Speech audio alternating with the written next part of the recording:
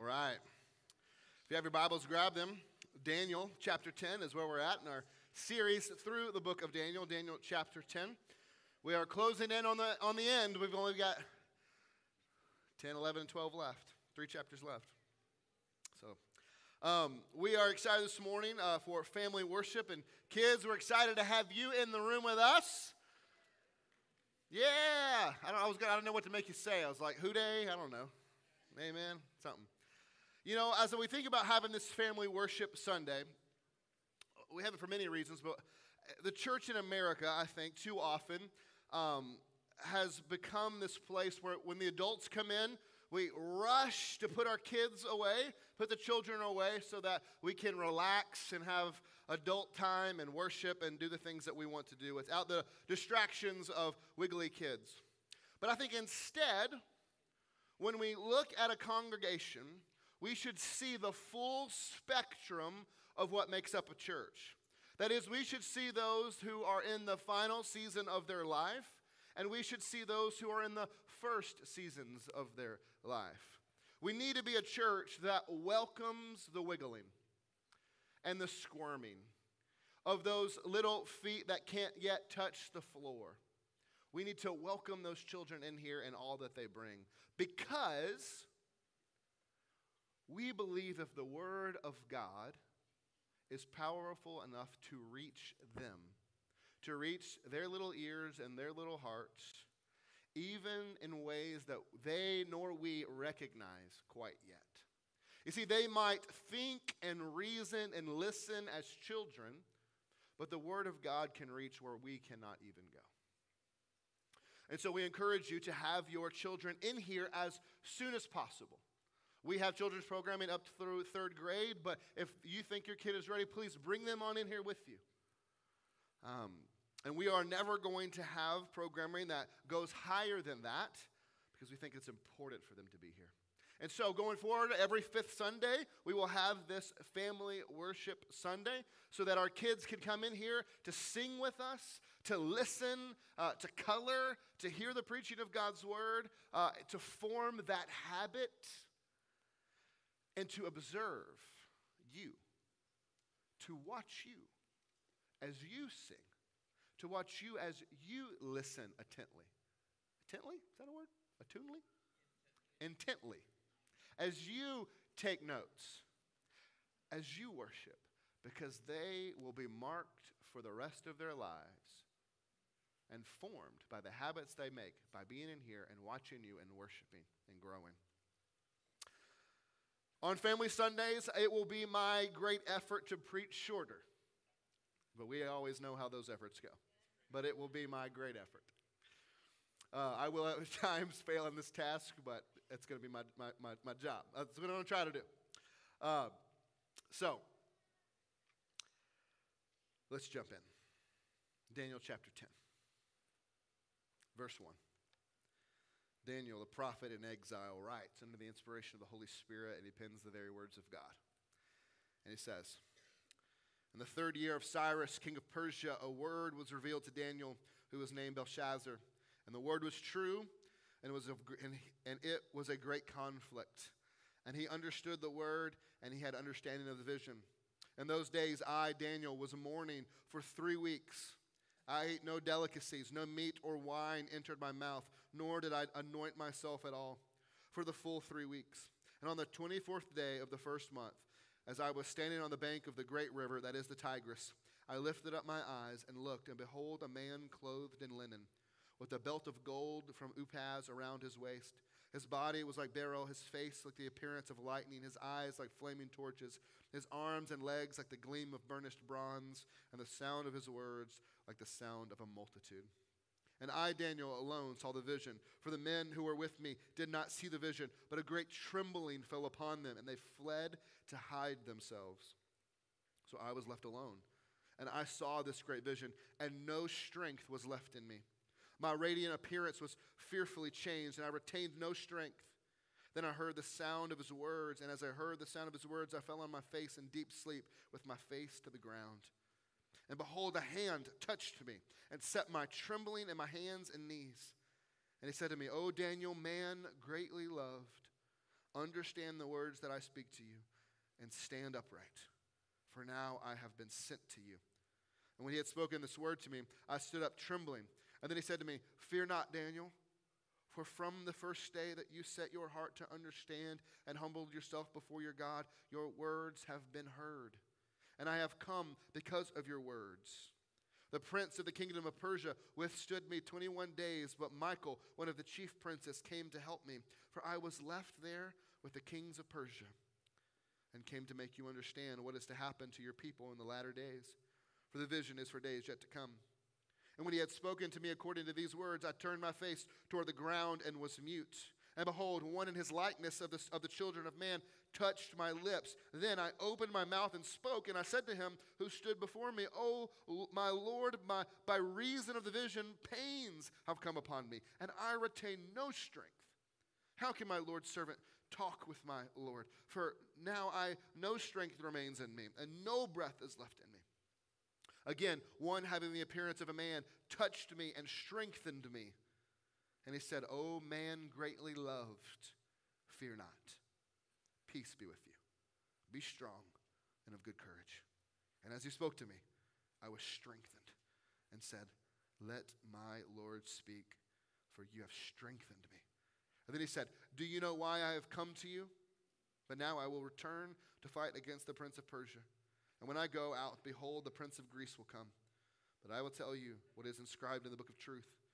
There is none who contends by my side except Michael, your prince." This is the word of the Lord. In the past few chapters, Daniel has had visions of the future.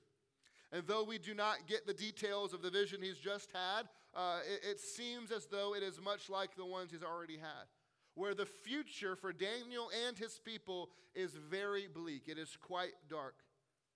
At this point in history, we know that most of the Jews that were in exile with Daniel have actually been released by Cyrus the Persian, and they've been sent back home. But Daniel remains there in the king's service, not home, not going home, knowing he will never go home. He's 90 years old and he's alone, his people gone.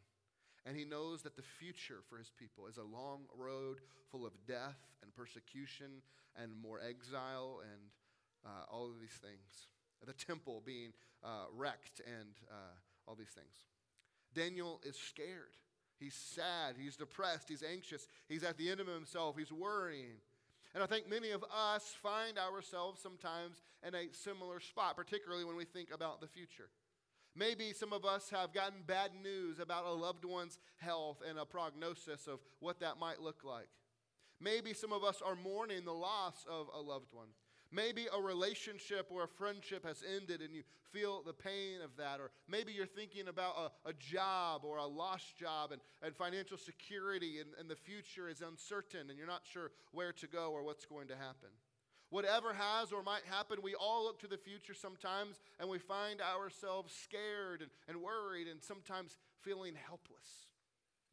Many of us in this room have fought daily against feelings of depression and feelings of angst or anxiety, feelings of fear about tomorrow. And sometimes we can just worry and worry and worry ourselves to death as we fight it. And sometimes it can even make us angry as our tempers flare and we lash out at people because we don't know what to do because we've lost control.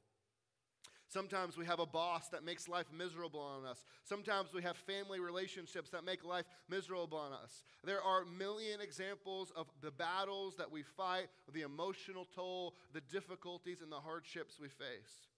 And for many of us, it is really at the precise moment in our life where we say, you know what? I'm going to start taking my faith more seriously. I'm going to start going to church. I'm going to join a small group. I'm going to join a D group. I'm going to start reading my Bible. I'm going to go serve. I'm going to take the gospel seriously, and I'm going to go do this. I'm going to go share it with a friend. I'm going to start living it out. And it's in those moments that actually everything falls apart.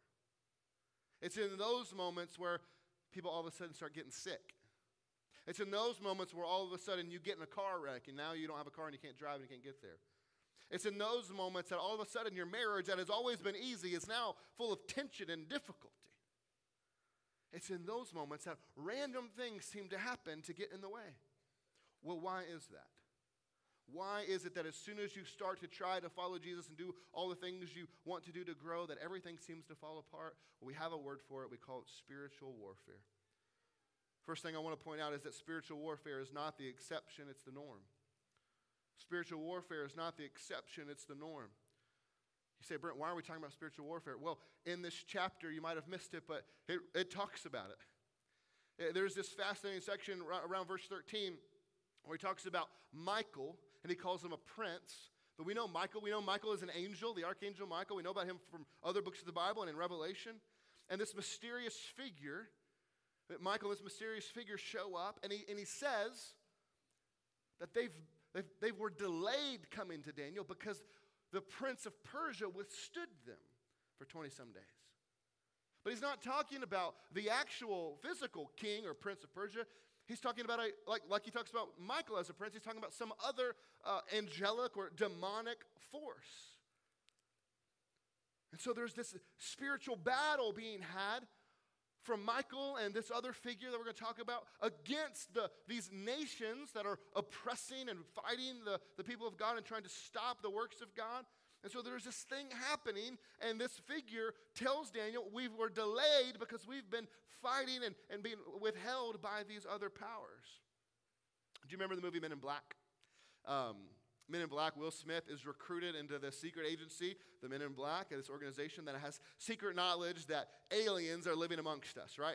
And once they come in and know, then you see there are aliens everywhere, right? Everywhere around us. They're disguised as humans and disguised as little pugs, little dogs, and all other kinds of creatures. There's aliens everywhere. And the Men in Black police them, and they live amongst them. They help them get from point A to point B, and they'd say, Elvis is still alive. He just went home to another planet.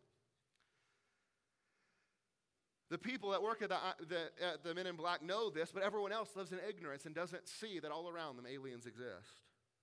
Now, we don't believe that is the case. We don't believe that aliens are all around us, but the movie does point out a greater truth. For those who have the knowledge, for those who have eyes to see, for those who could have spiritual eyes, if you had special glasses, you would see the world and you would see spiritual battles being waged all around you. In this room at this very moment. Spiritual battles are being waged all around us in a realm that we do not have eyes to see.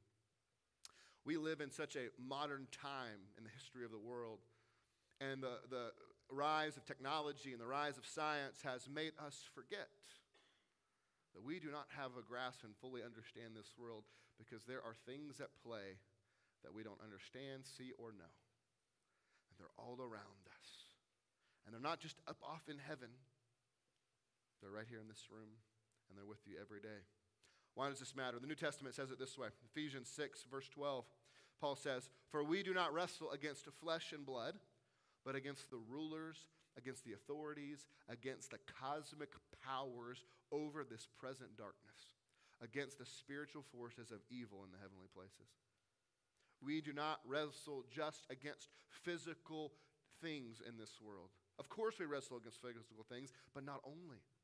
There is spiritual significance behind most or all of the mundane, everyday, normal problems we face. The enemies of God do not want you to grow closer to Him. The enemies of God do not want you to be used by Him. They do not want you to have the joy that He is offering and give. Instead, they want you to have a miserable, ineffective life. And so whatever they can do, whatever they can put in front of you, whatever they can do to you, they will. C.S. Lewis brings this out beautifully in the Screwtape Letters. If you haven't read it, I encourage you to go do so. Where it's a story about a demon who's writing to another demon to tell him how to tempt this human.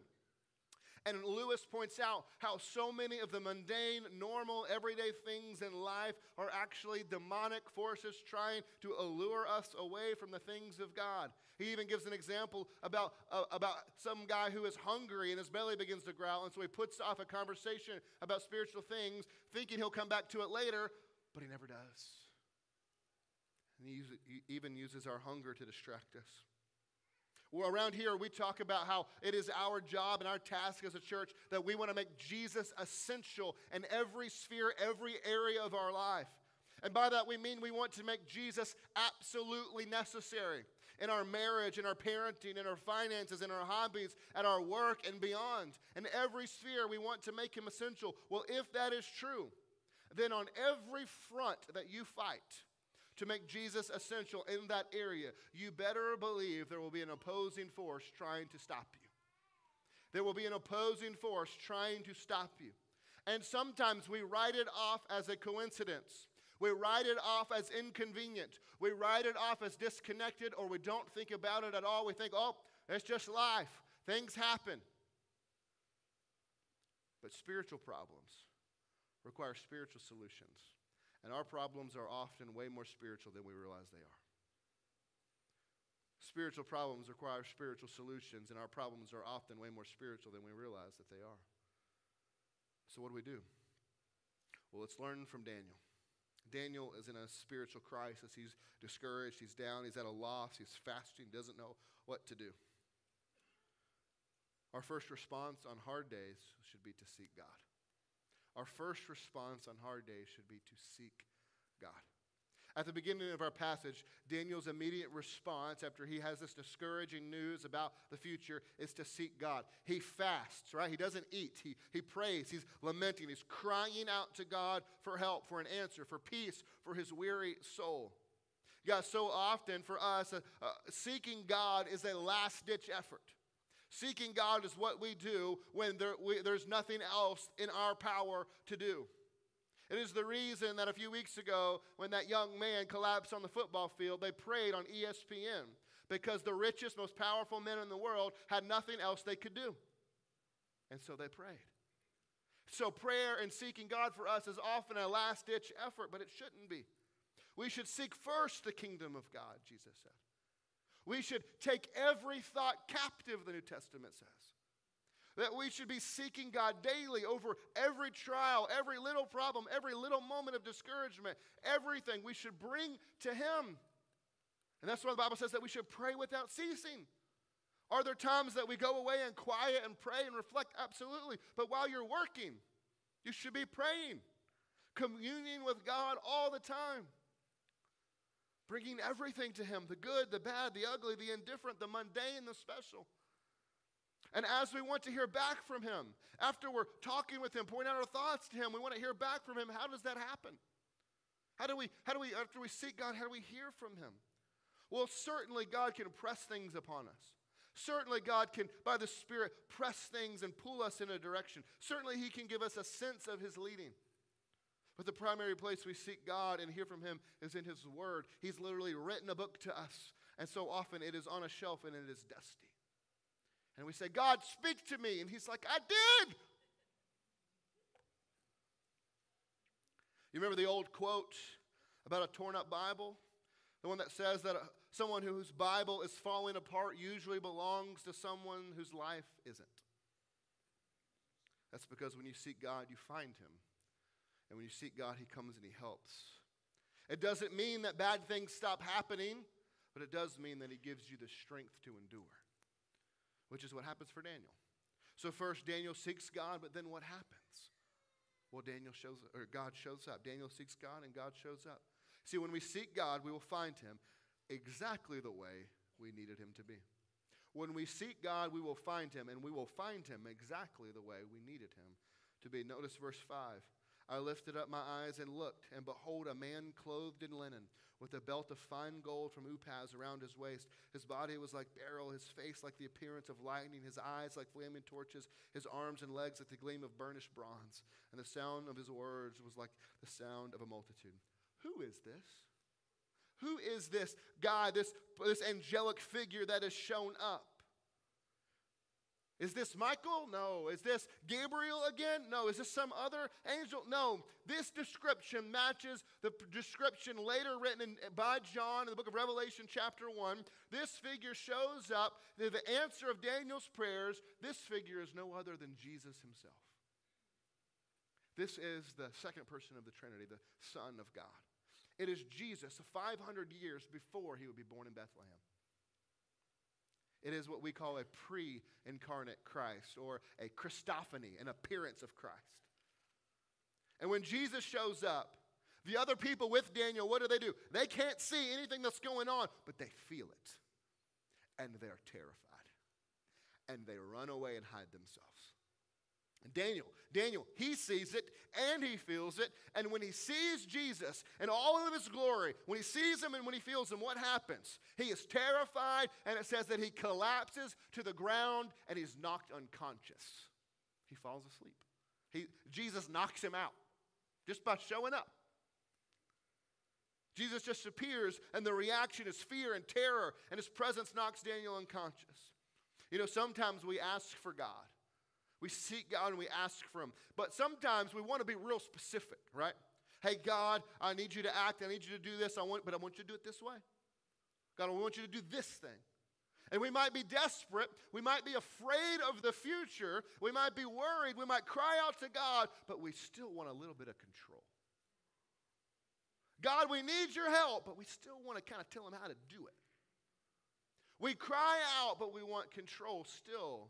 And so we want God to show up on our terms. But God never shows up on our terms. God doesn't show up on our terms, and we should be thankful that he doesn't.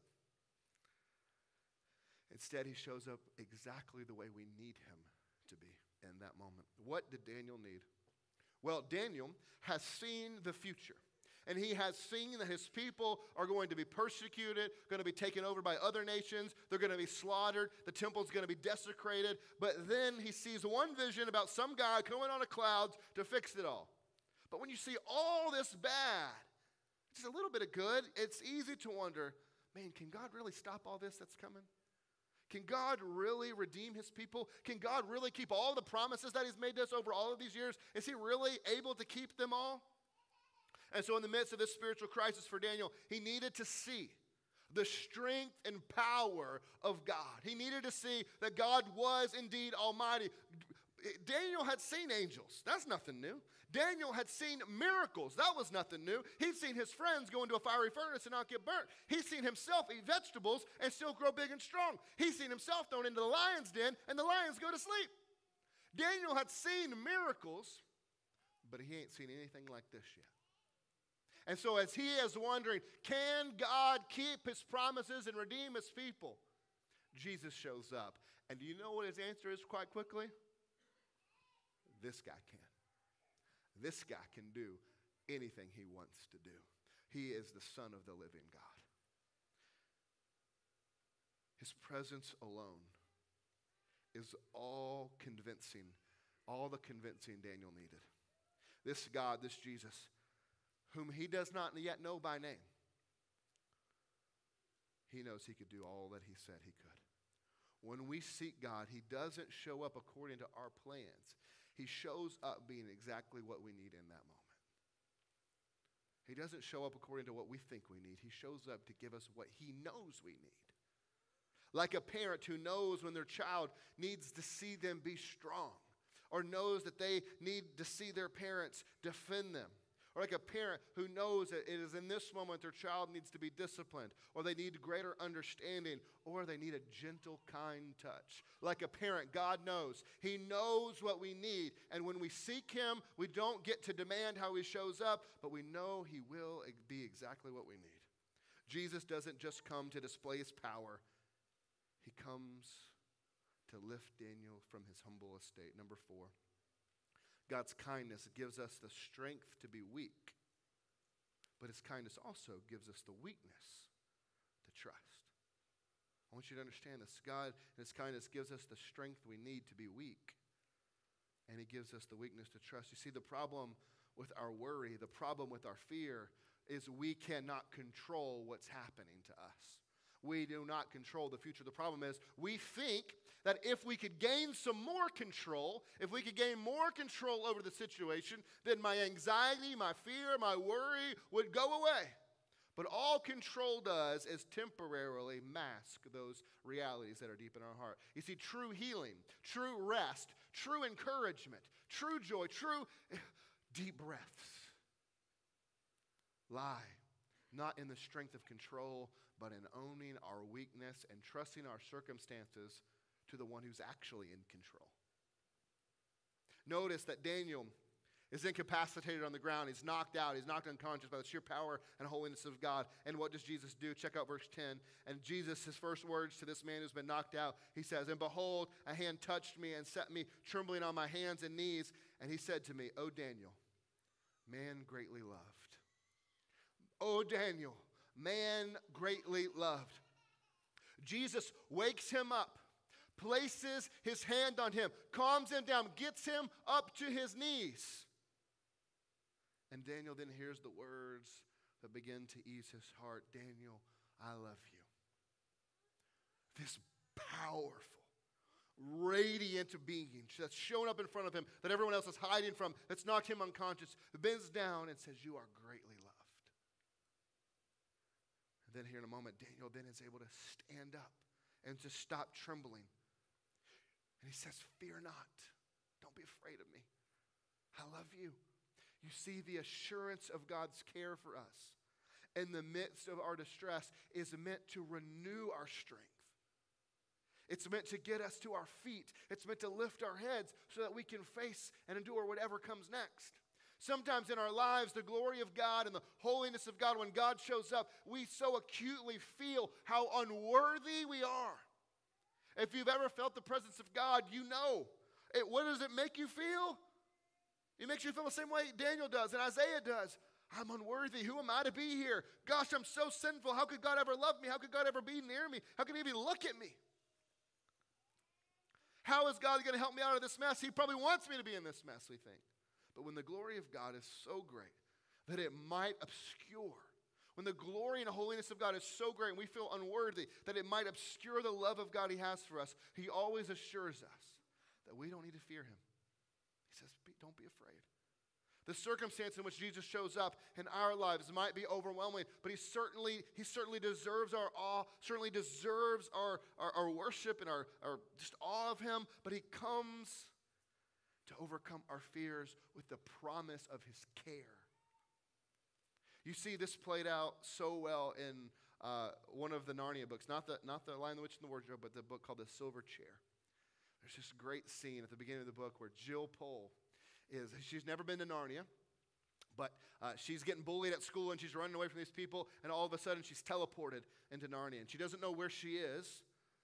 She doesn't know anything about Narnia. She doesn't know anything about Aslan, but she's teleported here, and all of a sudden she's dying of thirst.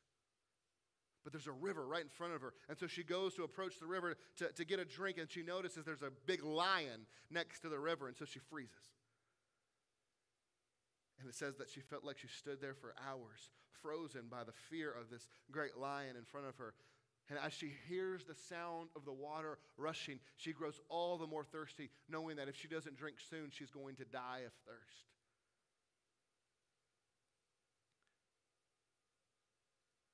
And Aslan says, are you thirsty? You may drink.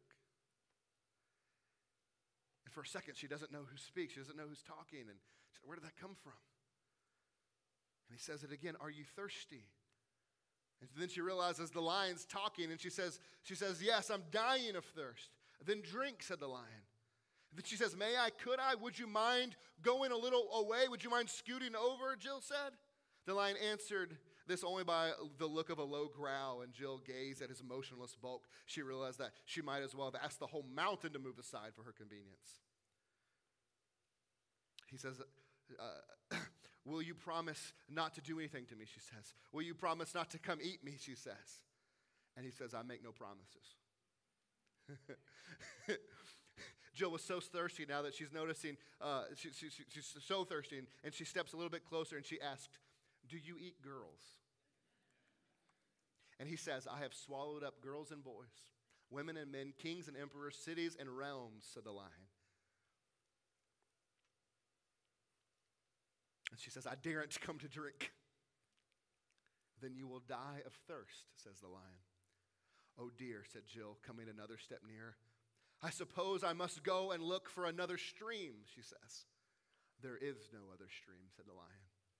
It never occurred to Jill to disbelieve the lion. No one who has seen his stern face could have done that. And her mind suddenly made itself up. It was the worst thing she had ever had to do. But she went forward to the stream, knelt down, and began scooping up water in her hand. It was the coldest, most refreshing water she had ever tasted. You didn't need to drink much for it to quench your thirst. You see, here Aslan is offering her the only thing that will quench her thirst. But she's afraid because the lion might eat her. What she did not know was who this lion was, that this was Aslan, the good lion who is not tame. Daniel, like us, needed to remember that Jesus is not tame. He shows up in power and greatness. He comes into his greatness and he hits the ground because he's unworthy. Daniel needed to know that he was not a tame God. He was a powerful God. But he also needed to know that he was good. What both the power and gentleness of Jesus does for us is show us that it is safe to stand in his presence. That it is safe to speak in his presence. When Daniel stands up, he's mute. He won't talk. And Jesus puts his fingers to his lips and encourages him to speak. And Daniel, the first words out of his mouth are confession. The power and gentleness of Jesus enables Daniel not to ask for things, not to make demands, not to try to gain some control back. When he's invited to speak, he confesses his inadequacy. He confesses his weakness. He says, there's no strength left in me. He says, who are you to even talk to me? And Jesus comforts him and he says, I've heard your prayers. From the moment you started fasting and praying, from the moment you sought me and humbled yourself before your God, I heard your prayers. I've been battling on your behalf against the powers of darkness, and I stopped for a moment to come and to remind you that I am all-powerful and you are greatly loved. Sometimes my wife or my kids might be sad or discouraged or down or there's something wrong, and you ask a wife what's wrong, and it takes about 500 times before she tells you, right? And so you're asking, you're trying to figure it out, and you don't know what to say, you don't know what to do, you don't know how to fix it. But sometimes when you don't know what to do, what do you say? You just hold them and you say, I love you. You just hold them and you say, I love you. And when you say, I love you, it means so much more than I have great affection for you. It means I've got you. It means everything's going to be okay. It means I'm here. It means it's all right. It means this whole wall of emotions and feelings and things. It means more. And when Jesus tells Daniel, you are greatly loved, he was reminding him, I have heard your prayers, and you have my presence. I'm here, and I'm fighting for you, and so you can rest. You can have great courage. You can relax. Guys, when we know the power of God and the goodness of God, when we know that he is not tame, but good, it frees us up to be weak. It shows us that it's okay that we can be weak. It's okay that we've failed. It's okay that we're not in control. We can let go of our control. It frees us up to fail. It frees us up to open our hands and be honest with God and honest with others and just say, God, I need you because I'm a mess. I surrender to you. I place my life in your hands. His strength and his goodness combined enable us, give us the strength to be weak. And it gives us the weakness we need to finally trust him. You see, when we're strong, it's harder to trust because I want to be in control because I'm strong. When we think we got control, it's harder to trust God because I'm in control and I trust me. But when God grants you the gift of weakness, he grants you the ability to trust him finally. He grants you the ability to trust him and place your life in his hands. And don't we know and don't we believe that there is no safer, more secure place to ever be surrendered to than the arms of Christ? When we do that, we will find Jesus hears us. He comes near us, and he wields his power for our good and for his glory. Guys, you see, sometimes we need God to show up like a roaring lion in our life, to defend us, to be strong. But other times, we need the comfort of the Lamb who was slain, to be gentle and to lift our heads. And sometimes, like Daniel, we need both. God comes to us exactly the way we need him. But his presence always leads us to humility and our own ability to own our weakness.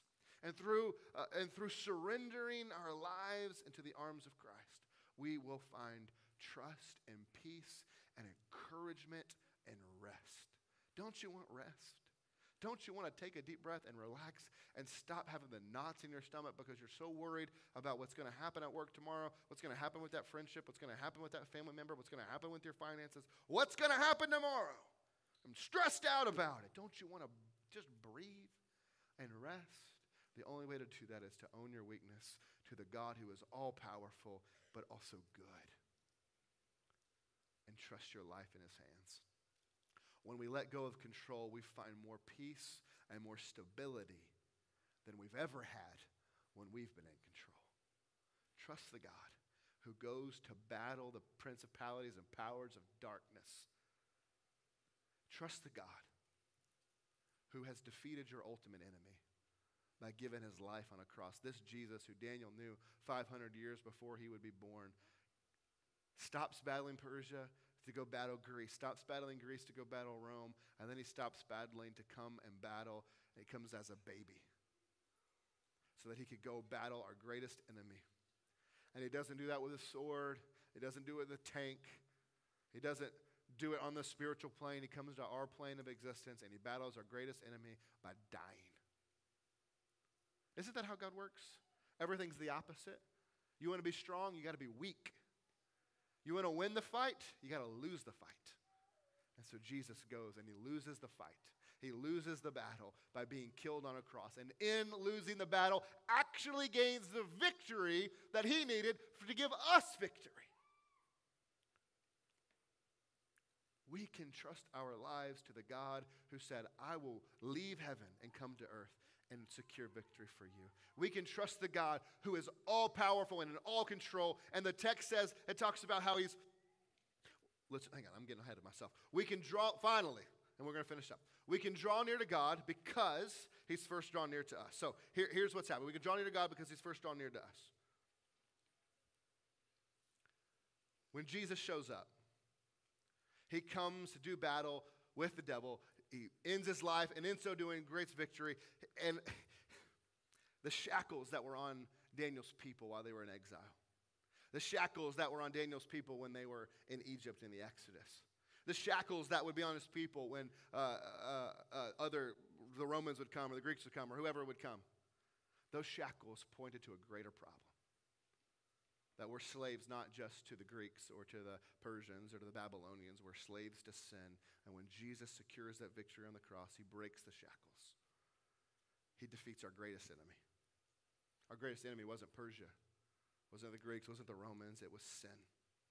And he defeats the power of sin. He cancels the record of debt that stood against us.